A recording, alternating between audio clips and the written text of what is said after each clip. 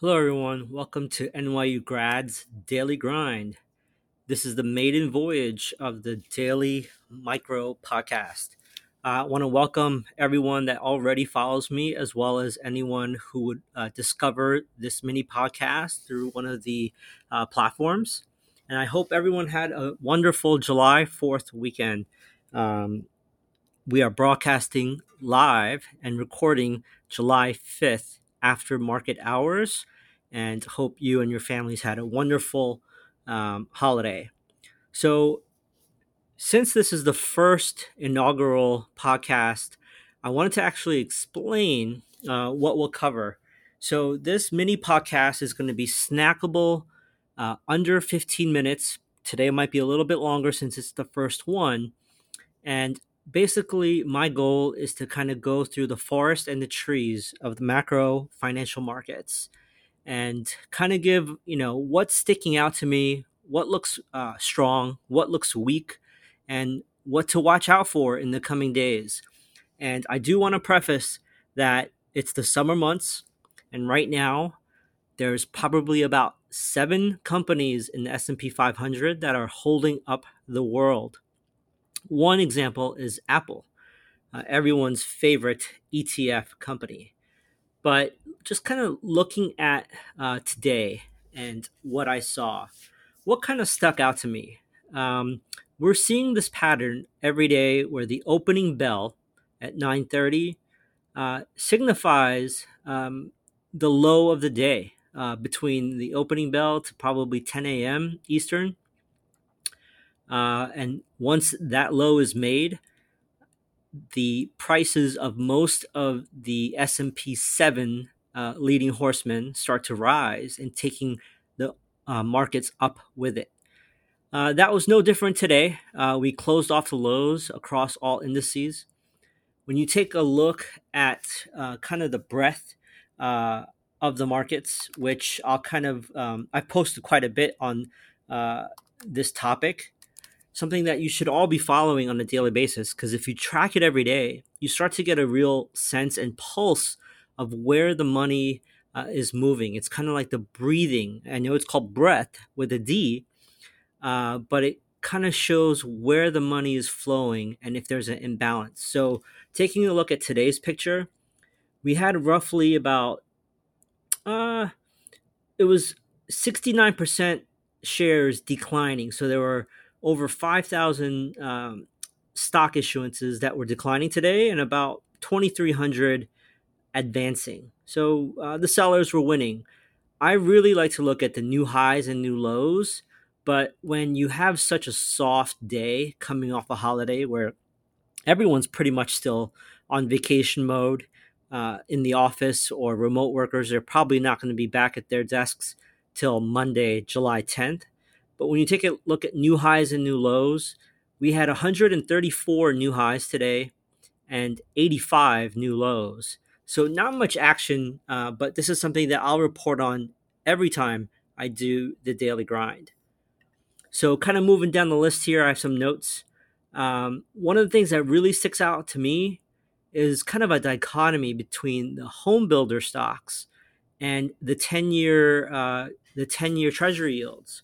So you have, in one case, home builders like Toll Brothers, Beazer Homes, um, and the like, that are making all-time highs. And one of my buddies, Nick Greeley at Reventure Consulting, has been posting quite a bit about this. But we'll kind of, this is just kind of the forest and the trees. So that's one thing that's sticking out. Home builders are still near all-time highs, despite the fact that mortgages, the 30-year mortgage, as well as just the 10-year treasury, are also looking bullish. Both cannot rally together forever. So one of these two is lying, and the other will start to go the opposite direction. We're just kind of having to wait and see. What's looking really strong? So I'll be honest with you, not too many outside of the 7 horsemen of the S&P 500, but one smaller company that's growing very fast. The chart, you can take a look at it. The company's name is Extreme Networks. The ticker symbol is E as in Echo, X as in X-ray, T as in Tom, R as in radio. So EXTR. This stock is just coming up the right side, and it's coming out initiatively in a very positive move outside of a value zone or an agreement area, which I've also covered in a few of my previous posts on the NYU grad Substack. So when you take a look at what's weak, you kind of it's just sticking out like a sore thumb for me is Pfizer. When you take a look at Pfizer, and if you hear my keyboard, it's just me looking at a chart. So I'm just pulling up Pfizer real quick, doing this live.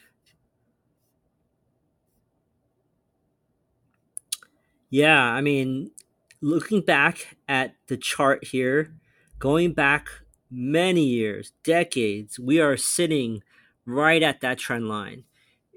It might hold and start bouncing from here, or if this trend line, long-term trend line breaks, we're going to have some problems. And if you follow me on Twitter, which is NYU grad number 1, you will see this chart, and I'll try to post this later on the Substack as well. Going down the list here, what's also looking very weak is Walgreens, the pharmacy chain. This also is just looking like it's hanging off a cliff by its fingernails. It looks very sick. And there's a lot of reports of like even downtown San Francisco, every single Walgreens has shut down because of all the rampant crime and homelessness and drug use, and as well as shoplifting. So that's one to also look at is Walgreens. Another one, which is kind of bucking the trend, because if you take a look at gaming or gambling stocks, they're not that bad. They're kind of stuck in this little trading range. But if you look at Penn National Gaming, something is wrong. Like it is underperforming its peers right now. So that's another one to look out for, Penn National Gaming. And then a couple things that are also kind of on my radar that you should probably also take a look at. There's talks about a UPS nationwide strike brewing. It's not confirmed, but if that happens, that's going to delay not only obviously all of our goods, but it may impact the economy short term. Typically these things will resolve themselves, and they will negotiate. But you want to track UPS, FedEx, and just the transportation index in general. Also look at the semiconductors. That's very important. We really can't sustain a rally unless semiconductors move up and continue to advance, such as NVIDIA, Intel, AMD. And then, obviously keep track of all the large cap S&P 500 and NASDAQ names like Apple, Meta, I keep calling it Facebook, Amazon, NVIDIA, Tesla, and the like. You also want to keep track of financials. JP Morgan's doing okay, but you also want to keep track of Goldman Sachs, BlackRock, and all the regional banks. And, if you don't want to track some of these mid-cap regional bank names that no one's ever heard of, KRE is a good index ETF to follow. And then I'm also watching consumer credit companies, not only just the big names like Capital One, credit cards, American Express, etc., but I'm also watching sort of those buy now, pay later, like Affirm Holdings, AFRM. I'm also watching companies like PayPal, MasterCard, Block, formerly known as Square, and the largest buy now, pay later company. One of them, many of you may have never heard of it. It's called Enova International, ticker symbol E as in Echo, N as in Nancy, V as in Victory, A as in Apple is the ticker, ENVA.